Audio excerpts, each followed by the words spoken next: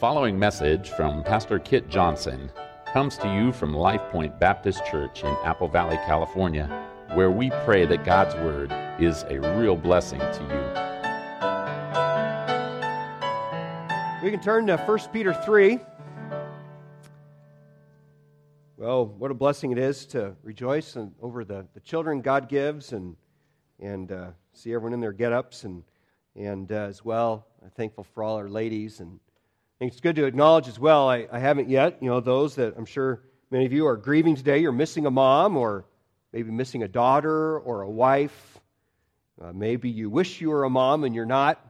And so there are all sorts of different ways that Mother's Day is not necessarily for everyone, just a happy day, but reasons that we grieve on Mother's Day as well.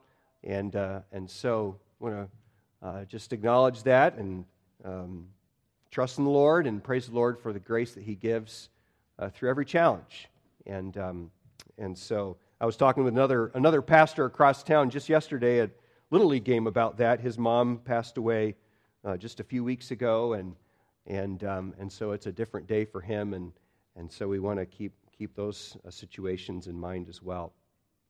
Well, so we're not going to be in Romans today, of course, because today is Mother's Day. And I'm not actually primarily going to talk about mothering either this morning, though what I have to say is very significant for parents of boys and girls, but especially parents of girls. Now, instead, what I want to talk about today is I want to discuss God's perfect original vision for feminine flourishing.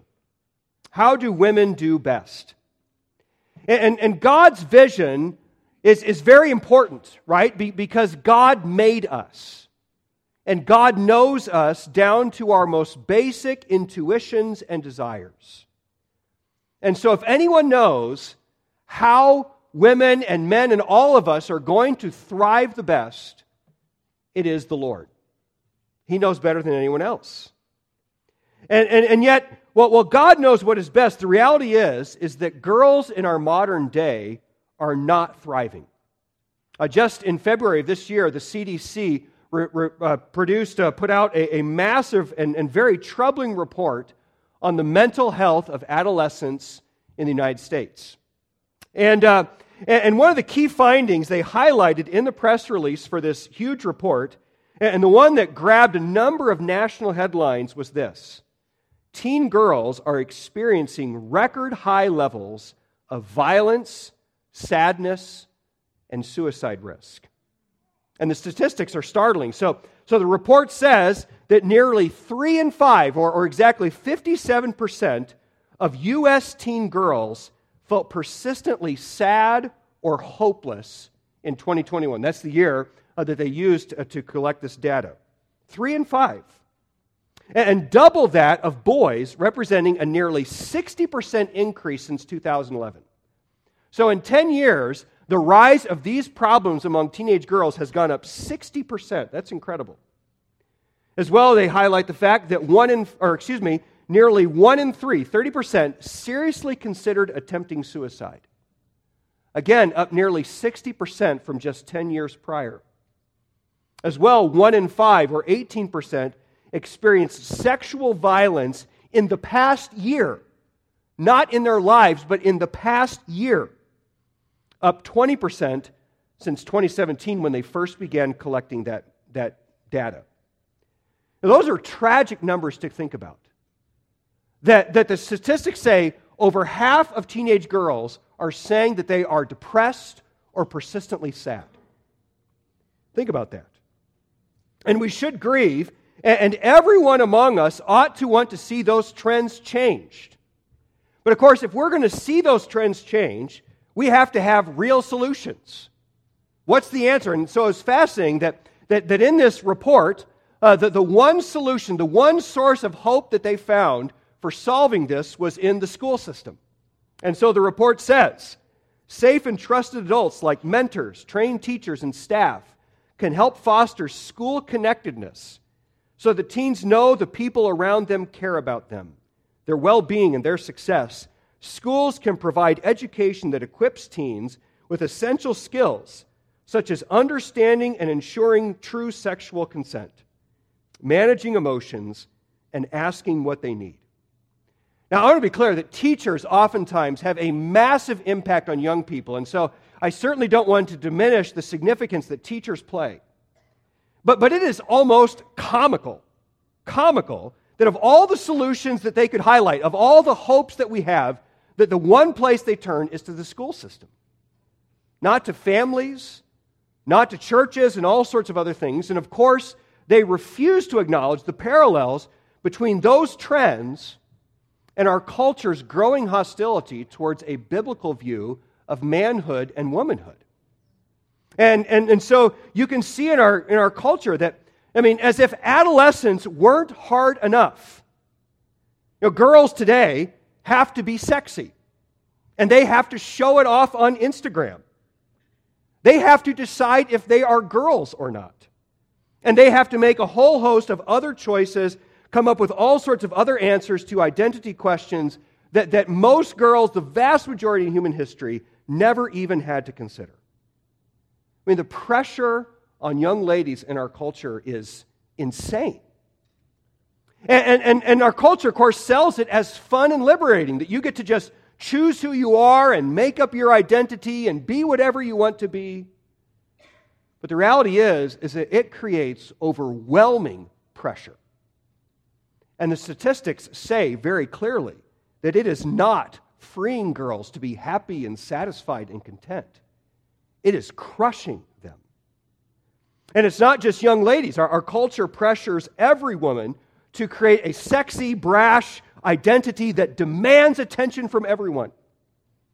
Our culture teaches parents that you need to encourage your children to explore their sexuality from basically infancy. And all that, of course, as well shapes how men and boys value women and what they expect out of a relationship. And the statistics are clear that all of it is not helping people. It is increasing levels of depression, loneliness, violence, and abuse.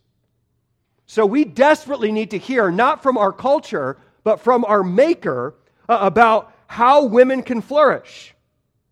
And even if you know that well, our culture is always pushing on us, so we need to all make sure that we keep anchored in what the Bible says. And the two verses I want to look at this morning are crucial to this. 1 Peter 3, verses 3 and 4.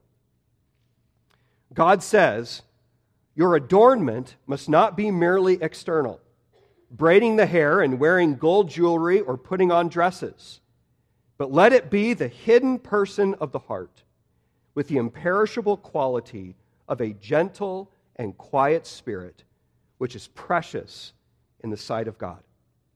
Those two verses are packed with timeless biblical wisdom.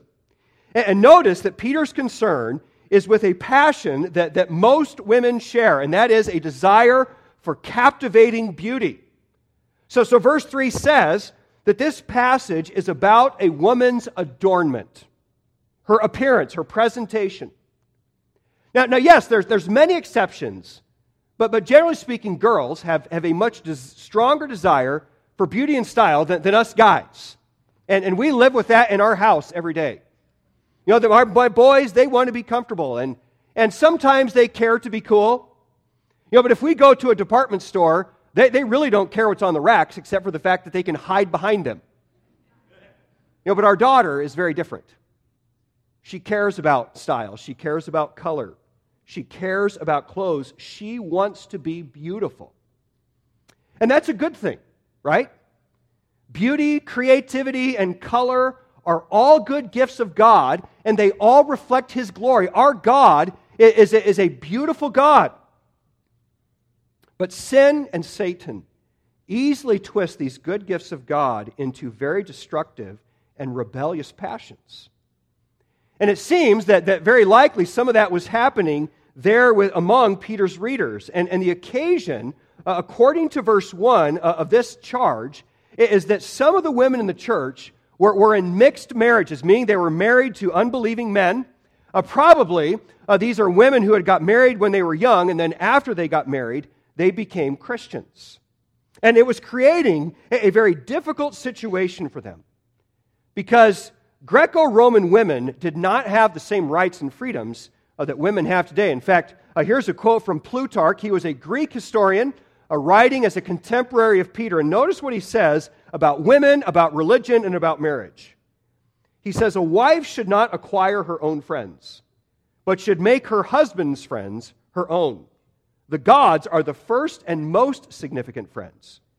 For this reason, it is proper for a wife to recognize only those gods whom her husband worships, and to shut the door to superstitious cults and strange superstitions."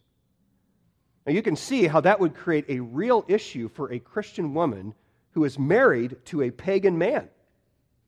And therefore, notice the challenge he gives in verses 1 and 2. He says, "In the same way, you wives, be submissive to your own husbands, so that even if any of them are disobedient to the word, they may be won without a word by the behavior of their wives, as they observe your chaste and respectful behavior."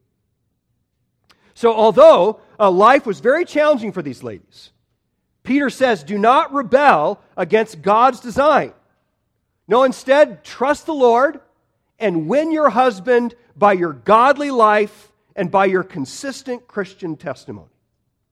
And I think verses 3 and 4 imply that Peter was also concerned that they might try to manipulate their husbands with their appearance, or might use their appearance not just to manipulate their husbands, but as well to maybe find favor and attention and love in other places. Since I'm guessing that some of these ladies were not getting much of that at all from their husbands. And they were trying to do that with a flashy show of beauty. Now, I recognize that for probably just about every lady in this room, your situation might be very different. But you probably still feel the tug that Peter mentions. There's a desire to grab attention, whether it's from your husband, whether it's from other men, maybe more likely even from other women, that you want to be beautiful and stylish. So consider, what do you want to be known for? And what stands out about you when people first meet you? And even more important than that, what stands out about you as they truly get to know you? If someone was going to describe you in one word, or a phrase, or a statement, what would it be? What adorns your life? And guys, let's not pretend like we're just immune to all this entirely. Like, hey, God, pastor's going after the women today. I can sit back and, kind of give my wife an elbow once in a while. You may not care what you look like a whole lot, but the reality is most guys, to some extent, care about their image. They want to be known as tough, or strong, or athletic, or mechanical, or intelligent, or that you fit in with some group out there. And we all have to be very wary of the pride of life which dwells deep inside us all. And we need to ask, what kind of identity am I trying to cultivate? How do I want to be known? Does Instagram or some other worldly peer group cultivate or drive what you are trying to be and present yourself as? Or does the Bible shape the priorities of your life and the testimony that you're trying to convey to others? Those are really crucial questions that every one of us needs to ask. And so as we look at this passage, we see that God understands us. He knows that Satan can easily abuse a woman's passion for her adornment, her desire for captivating beauty. And so he responds by prohibiting one focus and by commending another. So first, verse 3 condemns the temptation to grab attention. The temptation to grab attention. So again, verse 3 says, your adornment must not be merely external, braiding the hair and wearing gold jewelry or putting on dresses. Now, the more obvious contrast between verses 3 and 4 is between a focus on externals versus a focus on internals. And that's clearly important, that God is more concerned about what's inside than outside. But verse 4 indicates that Peter is even more concerned about chasing status and attention versus chasing godliness and letting God take care of all that other stuff. And that's so important because, when we think of something like modesty, and obviously you're probably wondering, well, when are we going to get to modesty discussions in a passage like this? When we think about something like modesty, we often immediately jump to how much skin is showing and how tight the clothes are. But immodesty is first a heart attitude. It's a heart attitude that is focused on demanding attention and on glorifying myself instead of glorifying the Lord. So you can wear a potato sack and have an immodest heart, and it's going to show in some way. And so that is Peter's concern. And I think it's well, just to think about this issue of immodesty, when Solomon warns his son in Proverbs about the wrong kind of woman, he doesn't just focus on her appearance. He focuses on her spirit. So keep your finger here and turn back to Proverbs chapter 5. I want to read a couple of Solomon's warnings here, and with maybe a little bit different lens than we normally do. Proverbs chapter 5. And let's think about the type of woman that Solomon is concerned about in relationship to his son. So he says in Proverbs chapter 5, I want to read verses 3 and 4. He says, "For the lips of an adulteress drip honey, and smoother than oil is her speech. But in the end she is bitter as wormwood, sharp as a two-edged sword." So he doesn't just warn his son about her appearance, he warns him about her seductive spirit and her speech. And then turn over to chapter 7, and I want to read verses 6 through 13. This is a little bit longer, but notice again what Solomon's concern here is in Proverbs 7, beginning in verse 6. He tells the story. He says, "For at the window of my house I looked out through my lattice, and I saw among the naive and discerned among the youths a young man lacking sense, passing through the street near her corner, and he takes the way to her house. In the twilight, in the evening, in the middle of the night, and in the darkness. And behold, a woman comes to meet him, dressed as a harlot and cunning of heart. She is boisterous and rebellious. Her feet do not remain at home. She is now in the streets, now in the squares, and lurks by every corner. So she seizes him and kisses him, and with a brazen face she says to him," and then he goes on to talk about what the speech that she gives. I think what's so interesting here is that Solomon is more concerned about this woman's spirit than he is necessarily about her appearance. And Peter shares the same concern, that an immodest heart is a much bigger deal ultimately than even a modest dress. Though I have to say that a modest heart, of course, then needs to lead to modest dress. And so back in 1 Peter chapter 3, he warns the Christian woman to be very careful, to not grab attention and status with her dress and her appearance. And he mentions that in a couple of ways. So first of all, he mentions braiding of hair. Now when he mentions braiding hair here, he's not talking about pigtails or something that we do with little girls. No, he's talking here about very fancy hairstyles that would have been common in their day among rich women. And then he mentions gold or fine jewelry. There's probably never been a culture where women didn't love to have gold and fine jewelry. And then he mentions putting on dresses. And I think he's specifically thinking here of elaborate and showy clothing that grabs attention. Now, ladies, I'll put you at ease right now and say that Peter is not saying that a woman can never have any of these things, a nice hairstyle, nice jewelry, or nice clothes. Because, for example, this book of Song of Solomon praises these things and mentions these things a number of times as good. So the primary issue is not nice hair, nice clothes, nice jewelry. The issue is the heart behind them. I think it's also worth just clarifying that the answer to verse 3 is not to become messy or necessarily to be a plain Jane. God is orderly, and everything God does is excellent, and God loves beauty. We see that in the creation that He has made. So you don't honor the Lord by neglecting your appearance or your health or just being a mess. No, true beauty reflects the glory of God. And I want to make that very clear. So I think just as an application here, I think men, that means that you should give your wife space and give her resources to be beautiful. Sometimes we can be so cheap and so practical.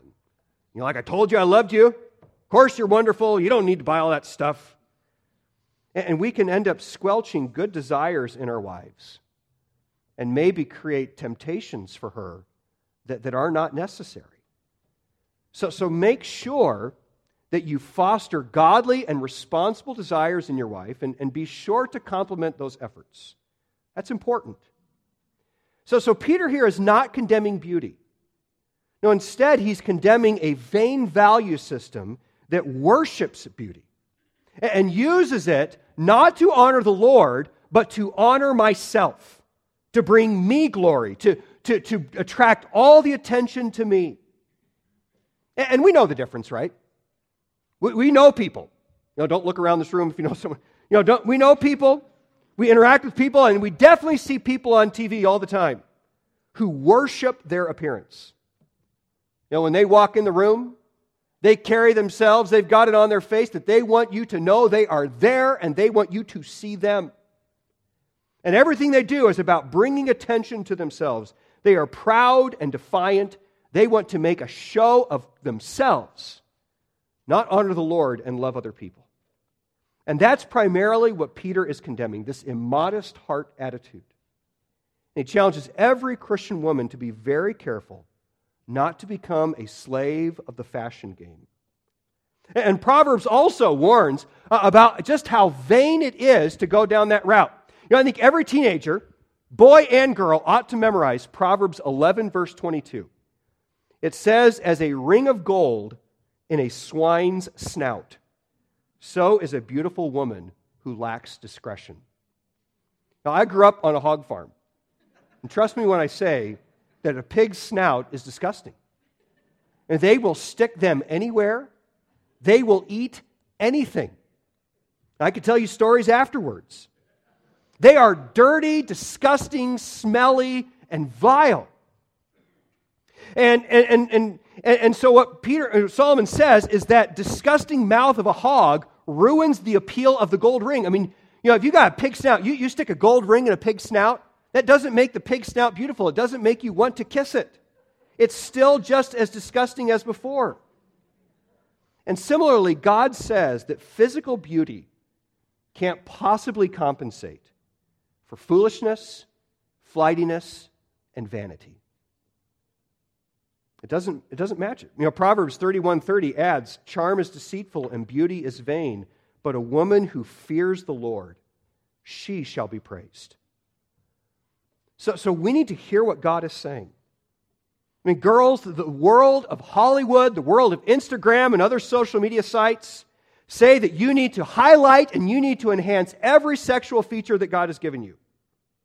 Assert your power by demonstrating and showing your sexuality. It's proud. It's sinful. And frankly, it will destroy your soul.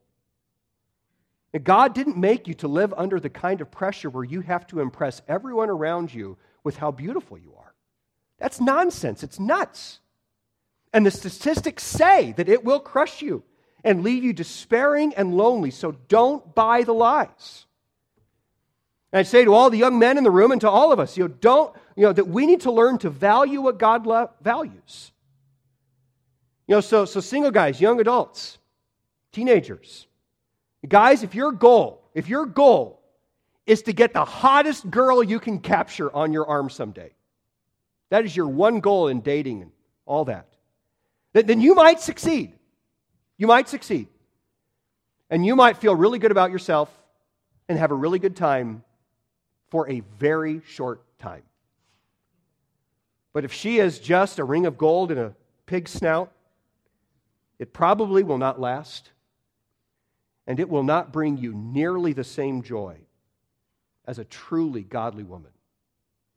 And there are a lot of married men in this room who will testify to that very fact, that godliness is worth far more.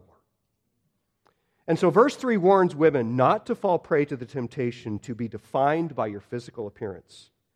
No, rather, verse 4 challenges you to cultivate a godly heart that deserves attention. Cultivate a godly heart that deserves attention. So verse 4 says, and really you could, there's a contrast here, so you could say, but let your adornment be the hidden person of the heart, with the imperishable quality of a gentle and quiet spirit, which is precious in the sight of God. I'd like to offer two challenges from this verse. And the first challenge is, invest in your heart. Invest in your heart. Now, notice that there is a powerful irony in that statement. He says, let your adornment, the thing that stands out about your life,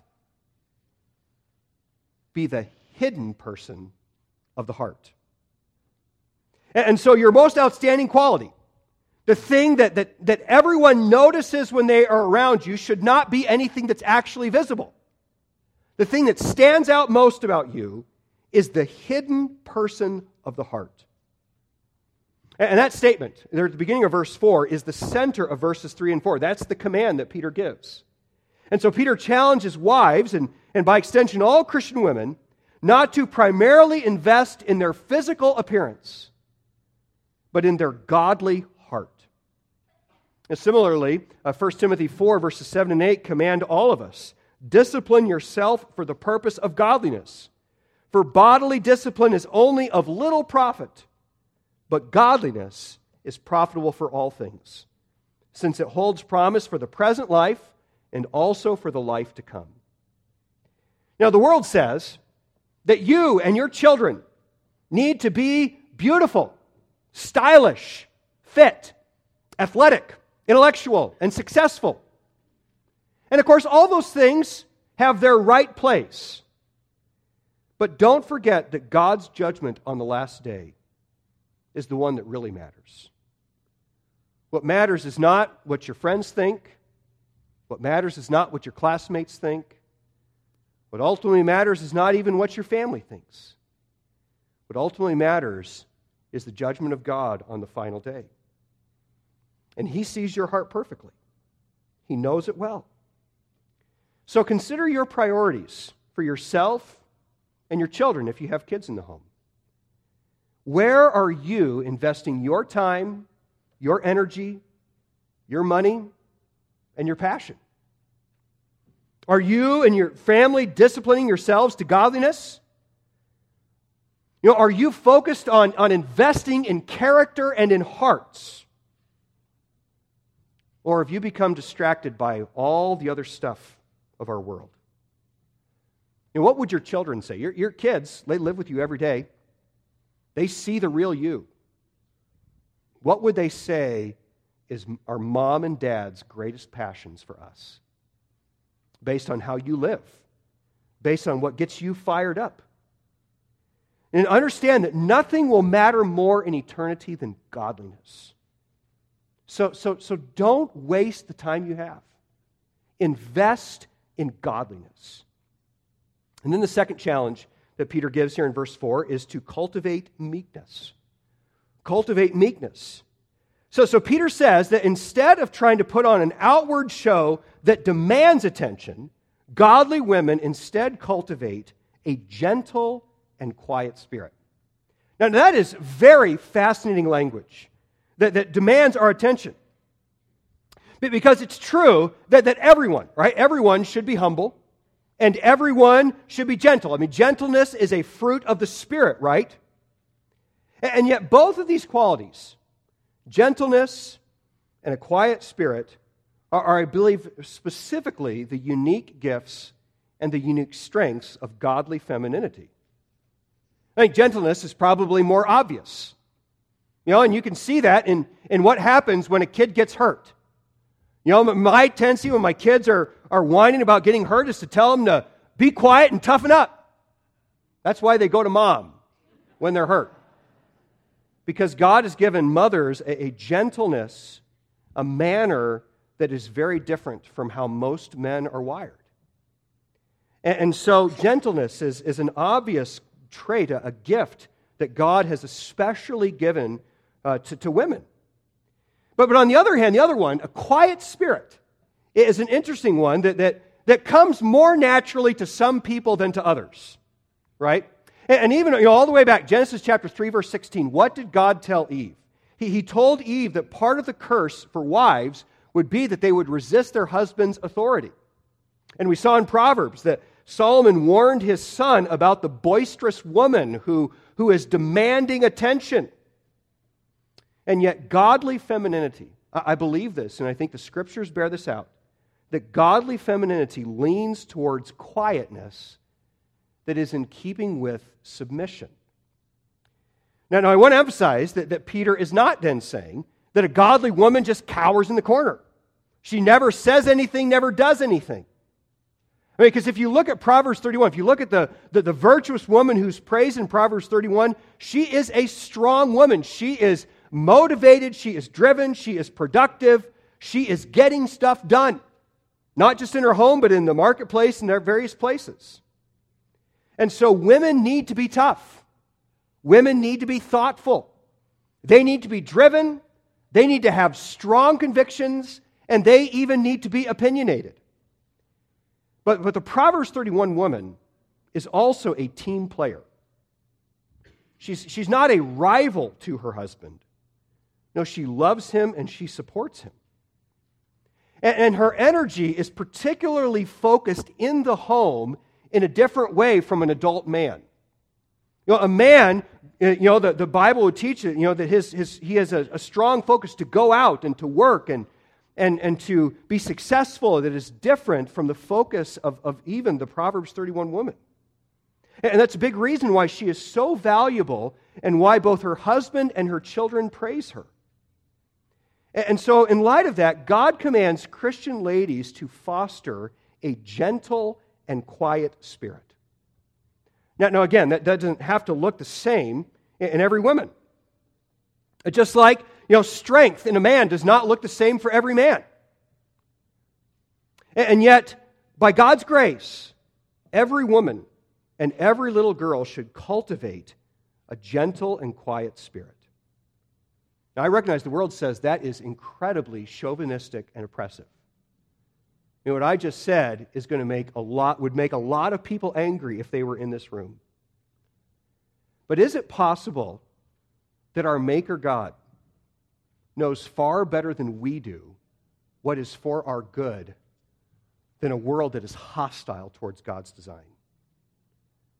I mean, we might, a quiet spirit? How dare God say that? And how dare anyone today say that I should have a quiet spirit? Well, trust the Lord. And understand if you've got a defensive attitude towards the Bible, then maybe the problem is not with the Bible. Maybe the problem is with the influences that you are allowing to shape your heart more than you realize.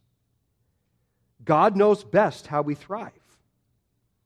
And then understand that as you cultivate meekness in your heart, work to then reflect that meekness in your appearance and in your manner of life. Now again, that sounds very countercultural. Because the world tells you to use your sexuality to assert your power. Be bold. Be yourself. Demand attention. Stand out from the crowd. But the irony is that if you are bent on standing out from the crowd, you've really made yourself a slave to the crowd, right?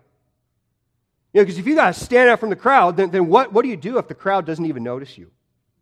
If the crowd doesn't even care about you? There's no joy there. There's no contentment. There's no peace in that. And as well, we need to understand that attitude is deeply rebellious against God's authority and God's design. You didn't make yourself. God made you. And you don't own yourself. God owns you. And you will never find rest in your own ambitions. You will only find rest as you honor the Lord, as you trust His will, and as you obey Him. So ladies in particular, but men as well, What is your goal in how you dress and in how you carry yourself? How you speak with others? Are you trying to gain attention for yourself? You know, I was youth pastor for 9 years, and you ever been around teenage girls at 2 in the morning? You know, one talks at this level, and then the next one has to talk at this level, and then this level, and this level.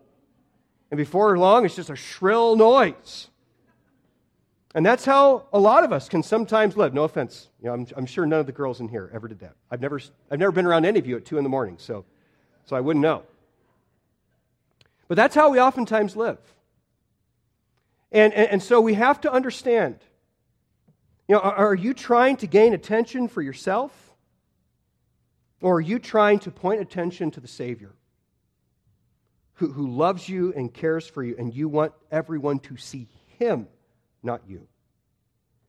And so your goal should be that when people meet you, they aren't primarily impressed with your beauty, your sense of style, your sexuality, your wit, or your audaciousness.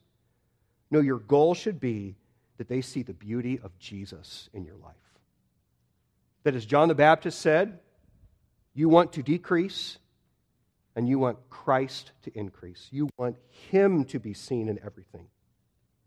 And of course, that does mean that if you're going to do that, it does have to affect then your external adornment. Now I'm not going to say that you need to wear a potato sack around. You know, appropriate beauty, style, and excellence, they all honor the Lord. But if the goal is to point people to God's transforming grace, if the goal is that people see Jesus in you, well, let's just be blunt. It's hard not to see how there wouldn't then be a conflict of interest if the way you dress just demands that people notice your sexual features. So ladies, cover them, and cover them generously. You know, bring people's attention to your face and to the joy of the Lord and the love of Christ that hopefully by the grace of God is radiating from you. Now, I could go on, and I'm not going to sort of open, we're going to shut the can of worms on all of that, and if we open the floor to questions on modesty and dress, we could be here for hours, right? There's no way I can address every issue or answer every question, but I want to challenge you to recognize that as our world becomes increasingly hostile towards what the Bible teaches about biblical manhood and womanhood, and as the world just develops and embraces all sorts of values that are increasingly contrary to what the Scriptures teach, it is absolutely going to come out in the fashion, the address, and all the other things that our culture is pushing. And so if we just have the mindset that whatever's in the store is got to be good unless you can show me a chapter and verse that says it's wrong, then that is just naive and foolish. And we also need to recognize that the world has a strong current, and it is pushing on you all the time. And if you are not careful to make sure that your feet are planted in the Word of God, and you're not consistently checking your heart to make sure that your feet are still where they ought to be, then you will drift. Your values will change, your assumptions will change, and you will, before long, not be faithful to Christ in how you think and what you love and how you live. So that means, then, that we need to work hard to make sure that we are standing firmly and proudly on biblical convictions and values, because it won't happen accidentally. So you need to live in the Word of God. I think as a church, we need to encourage a good conversation amongst each other where we can talk about things, be frank about things. At times, have other people help us see our blind spots and think better about various issues. And then we just need to think constantly and be aware of how the world is pushing, because you will drift if you're not careful. So ladies, invest in your heart more than your appearance, and specifically cultivate the meekness of true biblical femininity. It is for your good. But Peter also adds that it is also precious in the sight of God. I mean, it's amazing how he ends that verse. I mean, think of these women. I mean, it's kind of scary to think about what some of these women might have been facing, and just the pain, the hardship of their lives. They're neglected, they're pushed aside. But even if all that happens, they are precious in the sight of God. Now, the world mocks meekness, especially in women, because it hates God's rule. But ladies, if you have a godly, meek heart that displays the glory of God, you may never end up on the front page of a magazine or a newspaper or anywhere else like that. No one may like your stuff on social media, but God sees, and you are precious in His sight. He smiles on you and He approves of you. And that is worth far more than the smile of the culture. So be satisfied in Him. And then, men, let's make sure that we also conform our values to God's Word. So to the teenagers, the single guys in the room, I mean, believe the Lord. Listen to what He says. Don't let the world tell you what you should chase after. Let God tell you. And husbands, if God has blessed you with this kind of woman, give thanks. Give thanks to God and give thanks to her. Praise God and praise your wife, because her worth is incredibly great. Let's go, Lord, in prayer. Father, thank you so much for your word. And Lord, thank you for what this passage teaches, the wisdom, the truth, the grace that is all here for us in Scripture. And so, God, I pray that you would help all of us to conform our thoughts, our values, and our lives to what the Scriptures teach, and help us to be faithful to your word. And God, I pray that you'd help those of us who are parents, that we would raise our children well in this day, that, Lord, we would teach well the values of Scripture, and that we would pass on that truth, and, Lord, that you would raise up in our kids not just a knowledge of the truth, but a conviction that it is true, and that they want to embrace it. Lord, I pray for our young people that you would watch over them, that you would protect them from the alarming trends that we mentioned earlier. And Father, I pray that they would find their joy, their rest, their satisfaction in Christ. They would live for Him and serve Him their whole lives.